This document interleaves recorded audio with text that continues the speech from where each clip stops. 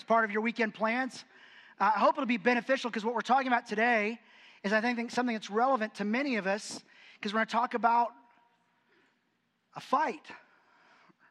We're going to talk about, the Bible says that we're in a fight, and what does it mean to fight well, and what are we fighting for? And I want us to think about that. And sometimes the way we fight, we're fighting against something that's the wrong thing, or we're fighting it the wrong way.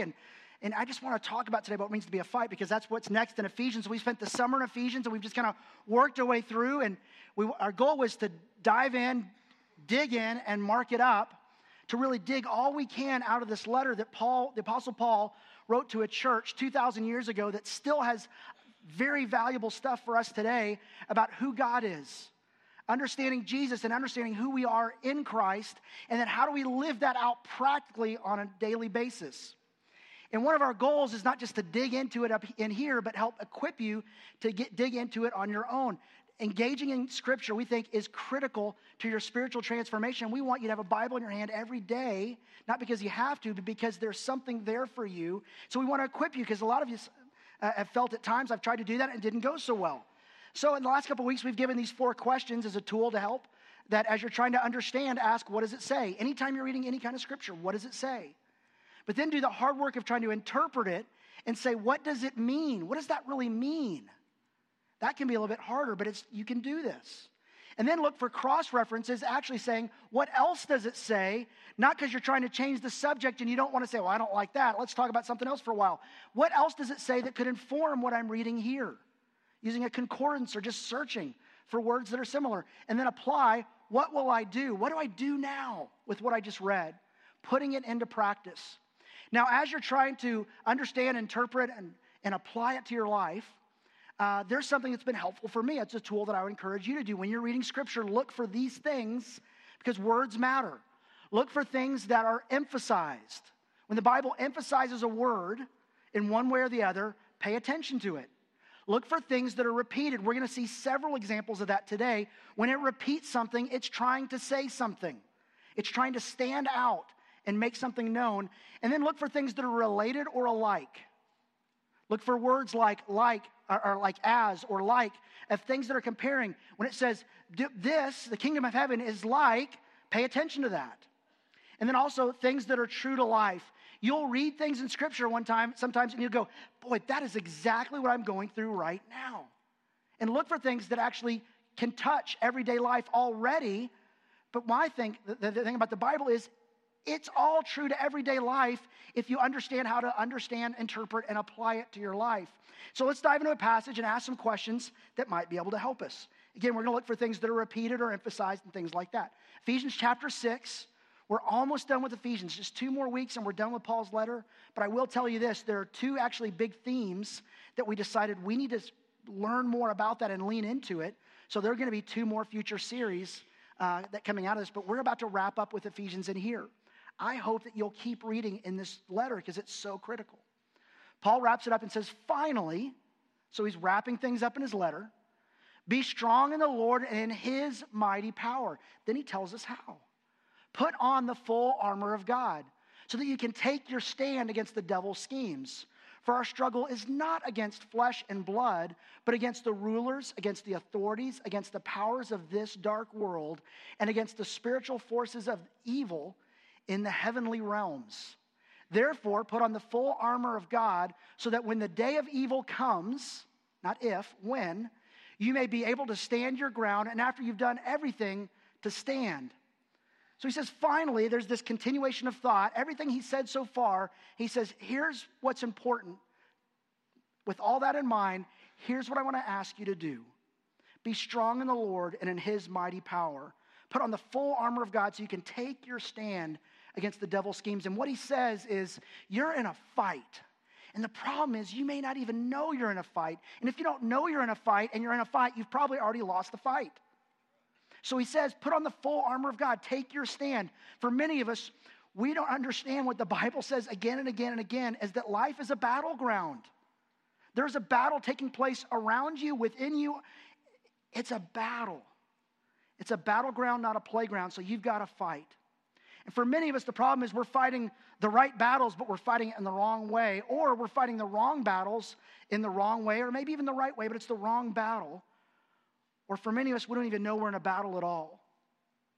And if you don't know you're in a battle, you may have already lost. And one of the biggest challenges we have in fighting well in life is knowing what kind of fight we are actually in. So Paul tells us, like I said, look for words that are repeated. And it's not in this passage, but if you're reading this letter straight through, this word would have come out 5 times. So when you look for things that are repeated, this is one of them. Is this word heavenly realms. Heavenly realms. Paul uses it 5 times, but with some broader context than each verse alone sheds light on. The first one is, he starts off the letter, Ephesians 1, verse 3. It says this: Praise be to the God and Father of our Lord Jesus Christ, who has blessed us in the heavenly realms with every spiritual blessing in Christ. So that's where we've been blessed, in the heavenly realms. All right, well, that sounds awesome. Well, what does that mean? It says it in chapter 1, verse 20.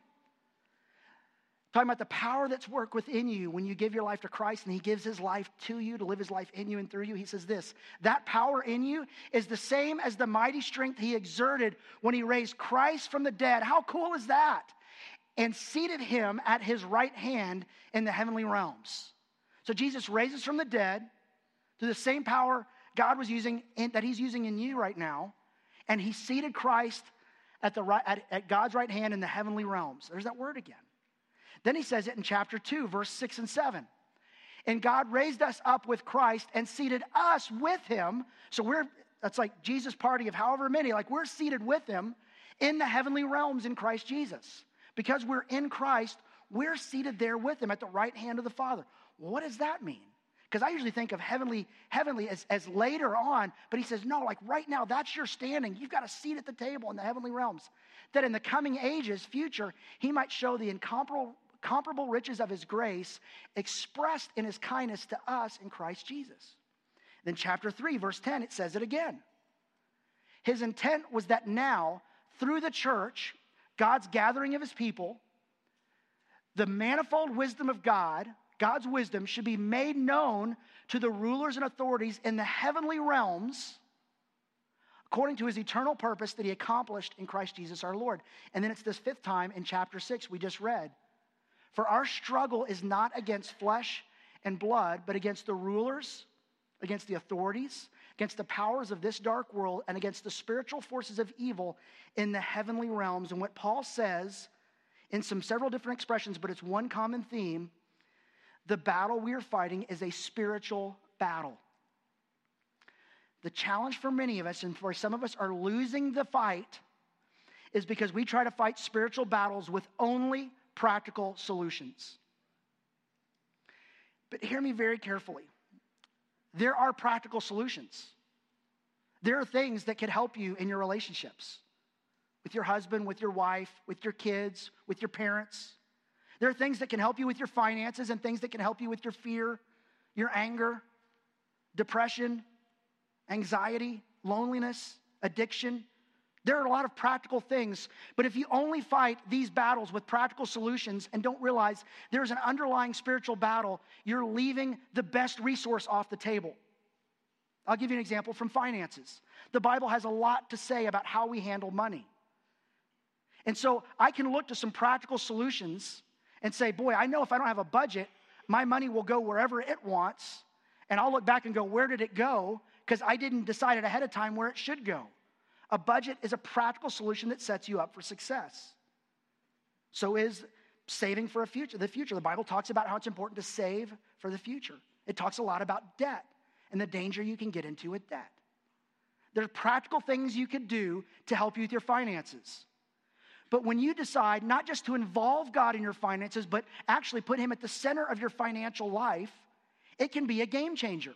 Because a lot of times the spiritual battle going on isn't about where am I spending my money? I'm being careless with my money.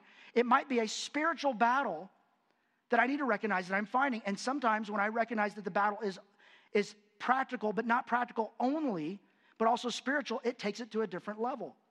Talk about relationships, whether it be in marriage, parenting, friendship, dating, whatever it is. When I don't just kind of think about what are some great parenting or marriage or dating or friendship tips that can help me, there are some great practical advice and tools that can help you. But a lot of times what's at stake is something bigger than your finances or your relationships. It's your heart. It's your soul. And there's this battle waging, and we're fighting, trying to figure out, why can't I just get this relationship to go in the right direction? Or why do I go this direction and suddenly things fall apart internally for me? Because the battle's not just practical, it's spiritual. And we realize there's a spiritual battle at place. And what we do is we think, okay, I'm going to involve God with my finances, or I'm going to involve God with my dating, or involve God with my family. Involving him that's a good step. But can I be honest? What Ephesians tells us and the Bible tells us, Jesus says this. What does he want from you? Everything. He wants us to have everything we have given to him, because what has he given for you? Everything. And trust me, this is the best trade ever. I'm a hockey fan, and I hate this time of year because there's really nothing happening but free agent trades, but I love those. Because I'm watching going, did my team just get better? Or why didn't they do this? And I live in that whole world. And sometimes you see a trade and go, what were they thinking? This last week was the anniversary of the trade of all trades in the world of hockey. Because somebody was traded from the Edmonton Oilers to the Los Angeles Kings. Does anybody know who it is? I have succeeded as a pastor. That some of you knew what that was, and maybe you didn't know it because of me. He was called the Great One, and I don't know if he's the greatest one that ever, but he holds most of the records. But when he got traded, it changed the game of hockey. And the Los Angeles Kings made out like bandits. That doesn't connect with many of you. But what you need to know is, if you ever made that trade and said, God, I give you everything, and I know it's hard for me, and I've got to work to kind of get some stuff out of my hands, but when I give you everything, and Jesus says, I'm already given everything for you and to you, and every spiritual blessing and everything he promises. When he gave his life for you at the cross so he could give his life to you through his Holy Spirit, he's given you everything. You're winning in that trade. You're getting more than you could possibly ask or imagine, is what Paul tells us in Ephesians. You've gotten everything. But we're reluctant because what we think about is that the battle is only practical. It is a spiritual battle as well. And I want to say this, like for some of us, there are some practical solutions that we need. Pray for your health, but go to the doctor. Like pray for your mental health. But sometimes you need a practical solution. Sometimes depression or anxiety or other issues come into play, and you feel like, I'm not a spiritual person if I go to a doctor, or if I go to a counselor, or if I just tell somebody what I'm struggling with.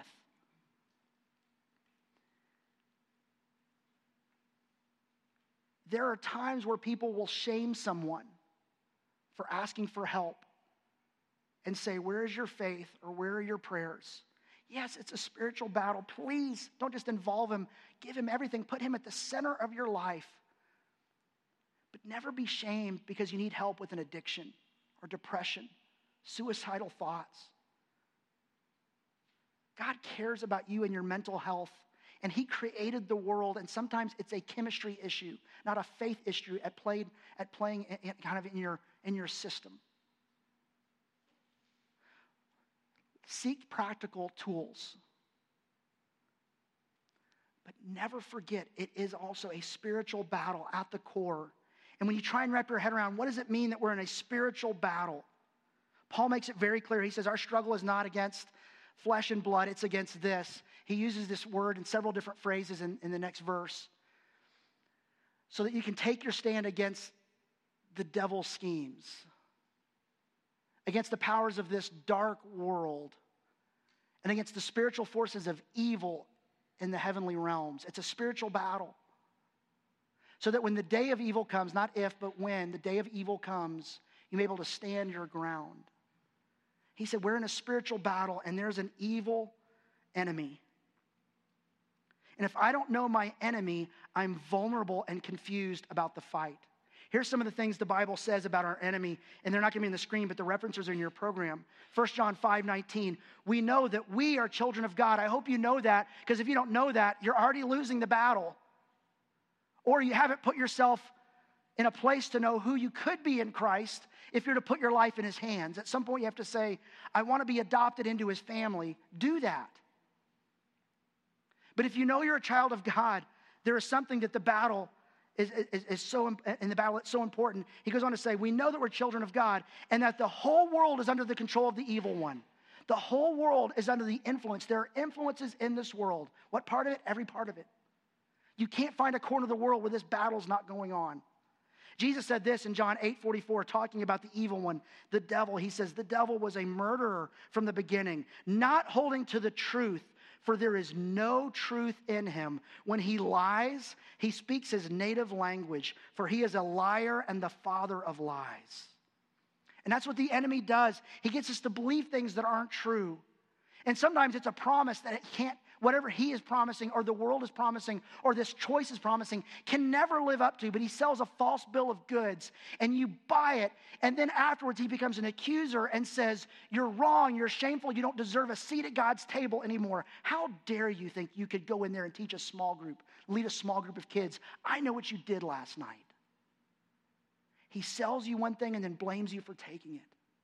That's what Jesus says. Truth matters.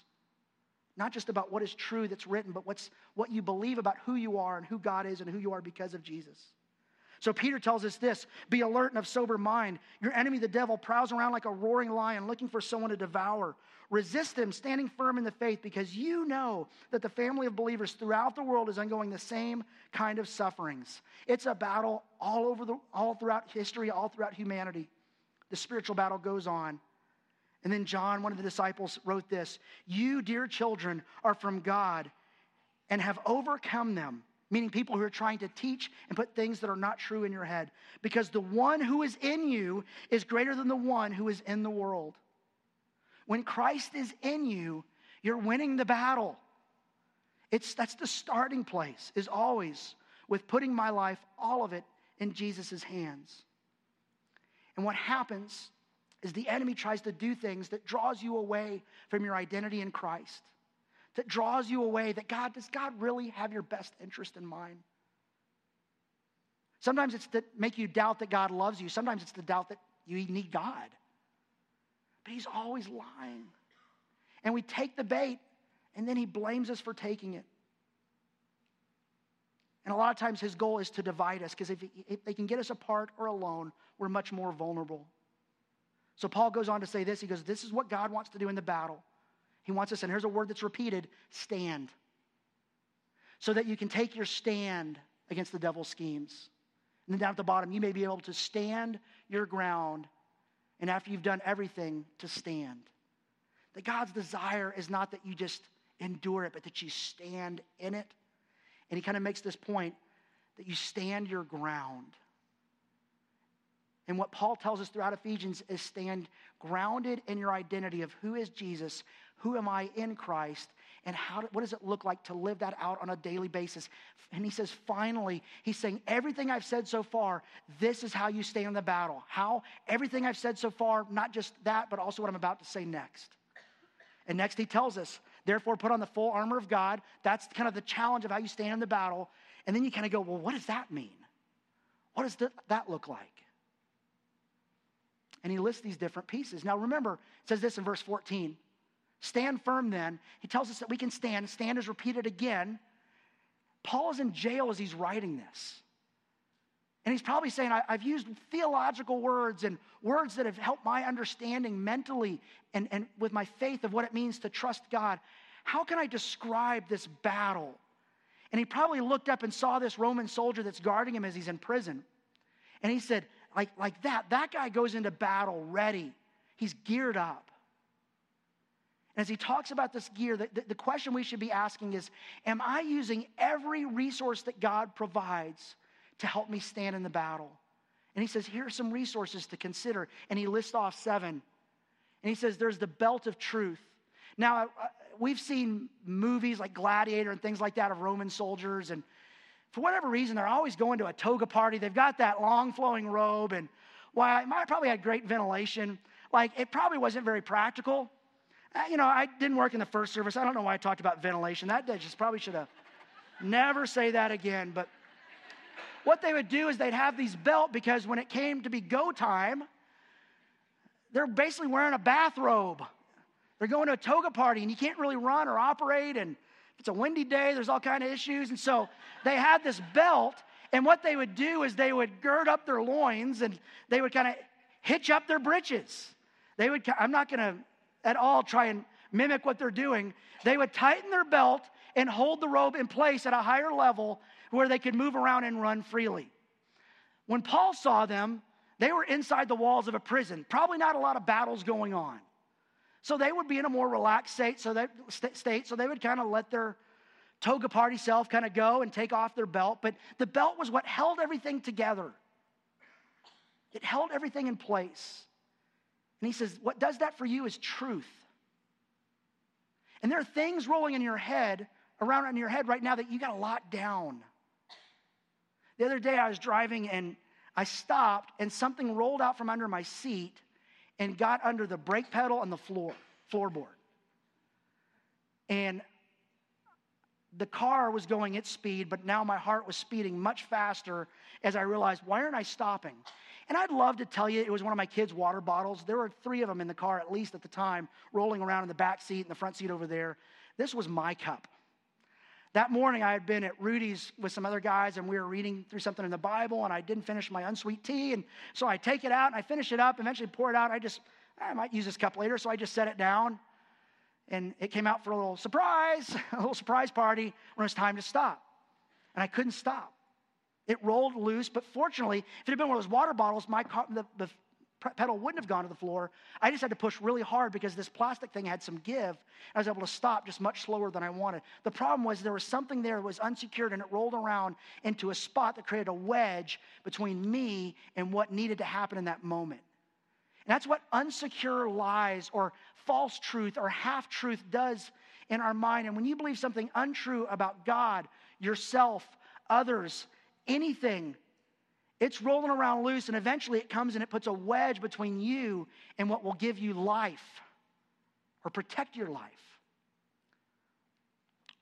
What goes in your mind, what you focus on in your mind, it needs to be truth.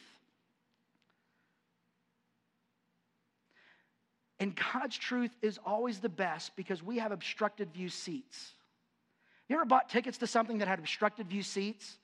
The great thing is they're cheaper, but you show up kind of going, I don't know what this is going to mean. And recently, I had a chance to go to a sporting event, and I was buying tickets, and I could buy these really cheap tickets that were obstructed view, but I thought, what does that mean? And I'm kind of going because I want to see the thing, and just the best way I can say it is, for me, I'm almost always in obstructed view seats due to the height differential between me and the people in front of me. So I'm like, I'm not going to add to the problem, so I'm going to pay for the other seats because I wanted the best view possible. Here's the truth about us in life. We have obstructed view seats. I cannot see what's coming next in life. I have plans for what's next, but I can't see everything that's going to happen next.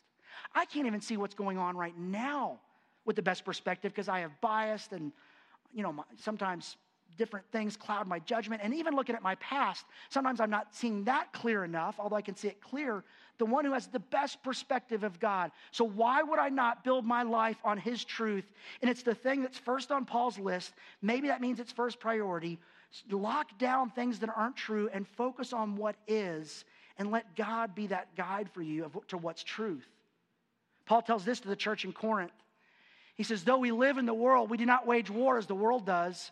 The weapons we fight with are not the weapons of the world. On the contrary, the weapons we fight with have the divine power to demolish strongholds. If you have things in your life that feels like a stronghold of the enemy or a place where you're losing the battle, pay attention to this.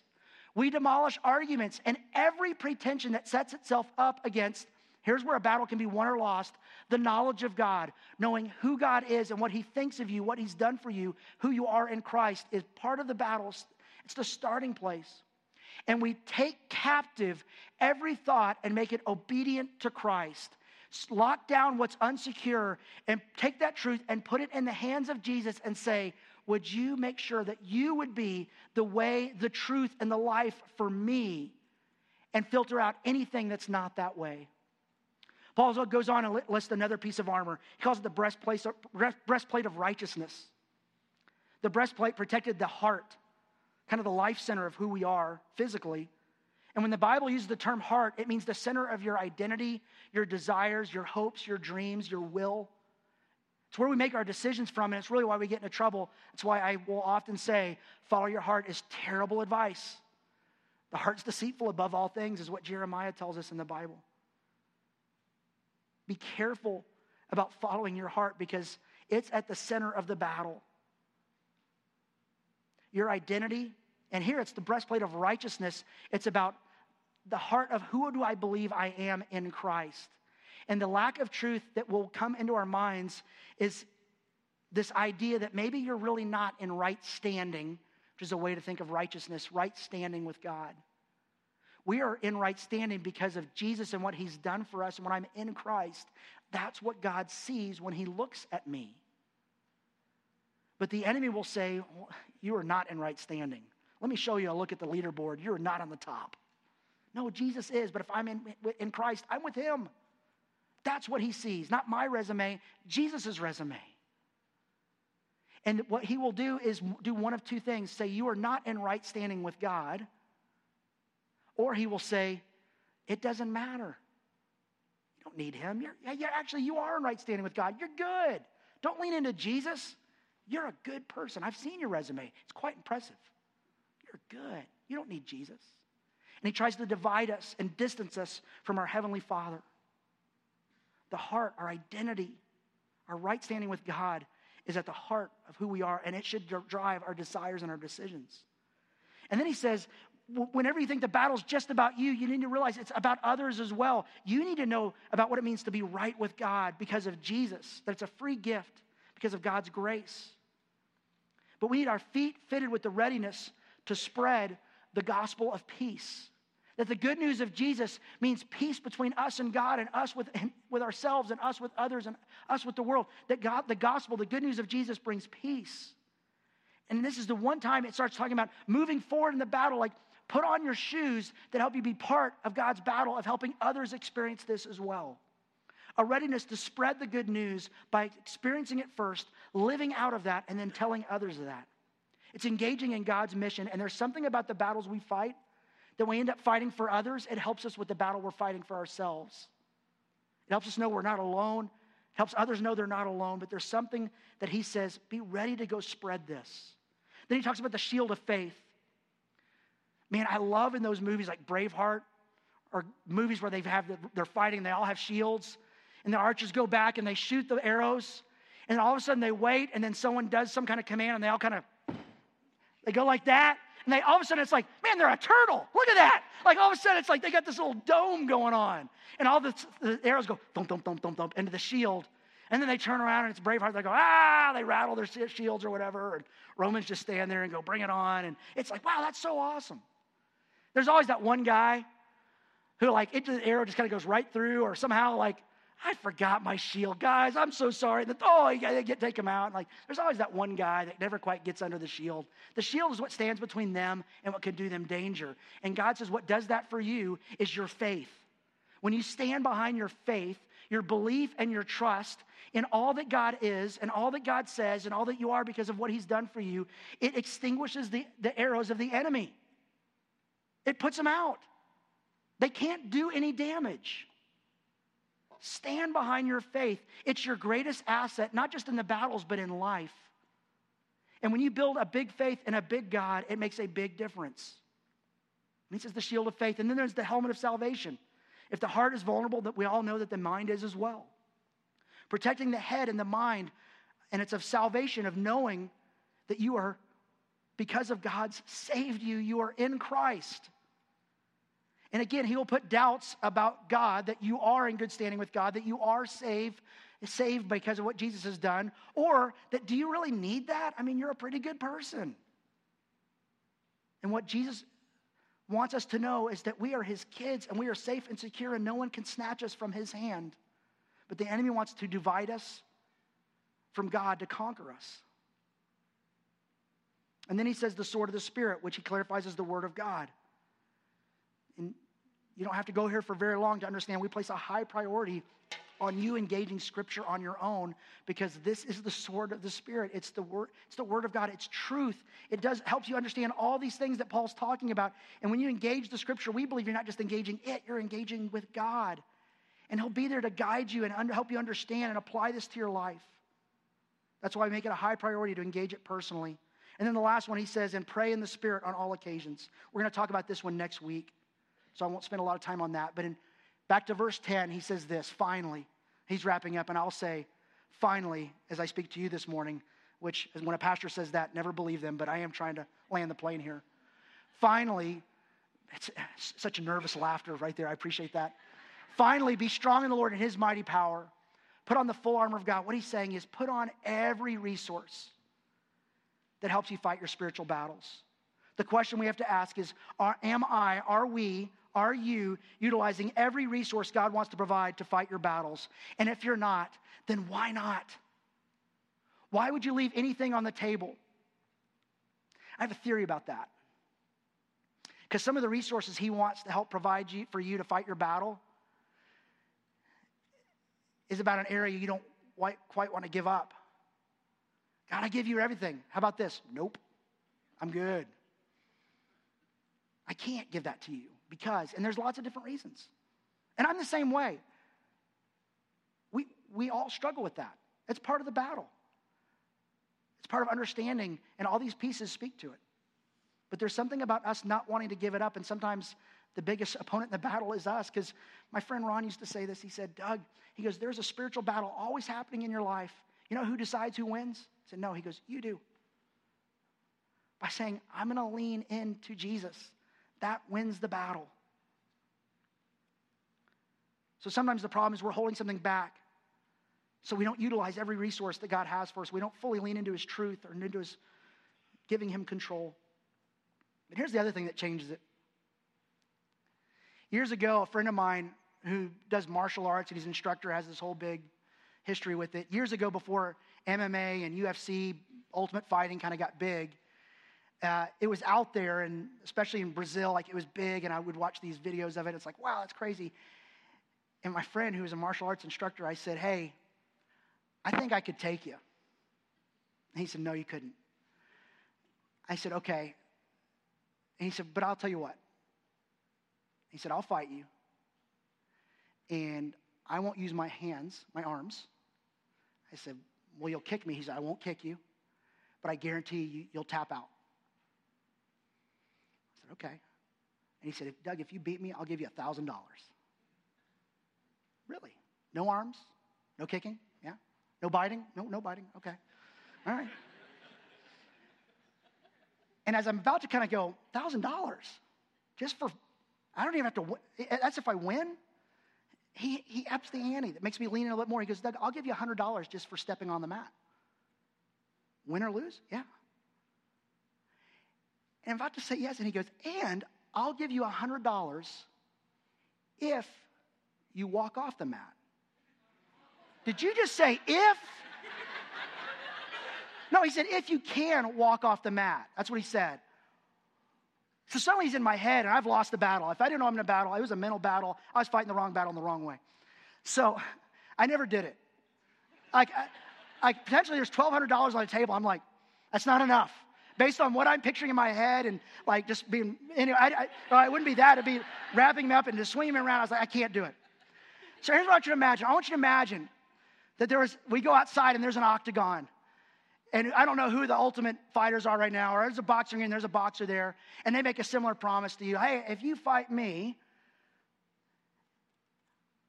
I'll give you 75 cents. I'm not interested. My only reference is Conor McGregor and Floyd Mayweather, last year. Like, I'm thinking, man, you step in that ring and you lose, you're walking away with a ton of money.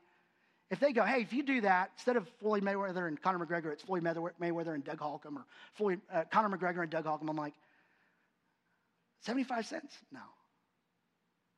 But then if somebody similar and said, hey, you got to get through me because I got your kids. Well, I'll fight differently. There's something on the table.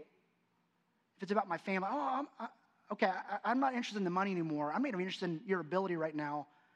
I'm pretty sure you're going to have the height advantage just because it's me. I'm pretty sure I'm not going to take you, but I am not going to let you take them.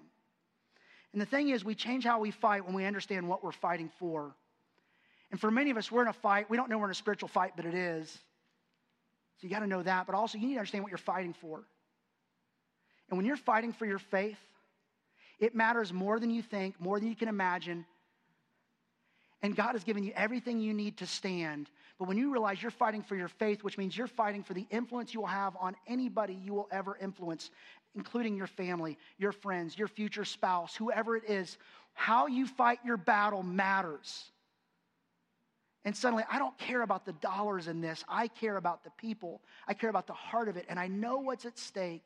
And if you knew what was at stake in the battle, you would fight differently. That's exactly what Jesus did when he knew, when he's clear in telling us he knows what's at stake about why he goes to the cross and pursues us when we walk away from him, or why again and again and again he offers forgiveness and redemption when we go to the same stuff and lose those battles again and again and again. And he says, I'm not going anywhere. And there's a battle going on, but you decide who wins when you fully trust and put your life in me and put me at the center of your life. That's where the battle is won or lost. And when we don't know what kind of battle we're in, or we don't know what's at stake, we take part of our life and we hold it back and say, I don't know if I trust you. What I'm telling you is there's nobody else that can win that battle for you, but you are at the center of deciding who wins that battle when you put your life in Christ and put him at the center of every situation in your life. Let's stand for closing prayer. And I know that some of you are in a battle right now, and so I don't want to pray specifically for you because we're fighting a lot of different battles. And quite often there are spiritual battles going on that we are so unaware of. Please know that God is fighting for you, and he's fighting with you. Jesus, thanks that we look to the cross and recognize, well, one, you can see your toughness, your grit, your determination to say, I'm not going to let anything get between me and my kids. That you died to offer us salvation, redemption, new life, because you would not turn your back on us when we turned our back on you. And God, for many of us, we're in a battle and we feel like we're losing. Remind us that you're with us, that you promise you will fight for us. We need only to stand. Help us stand square in our identity of who we are in Christ. And if anyone doubts that, I pray they would lean into you, pursue you. For whatever battle we're fighting in, help us not to fight it alone, to tell somebody, but of course to reach out to you, because you are our greatest resource in any battle we fight. We need you. Thanks that you've offered yourself for our battles. Help us to lean into you today. It's in Jesus' name I pray. Amen. Thanks for being here. If you'd like to talk, I'll be down at the front.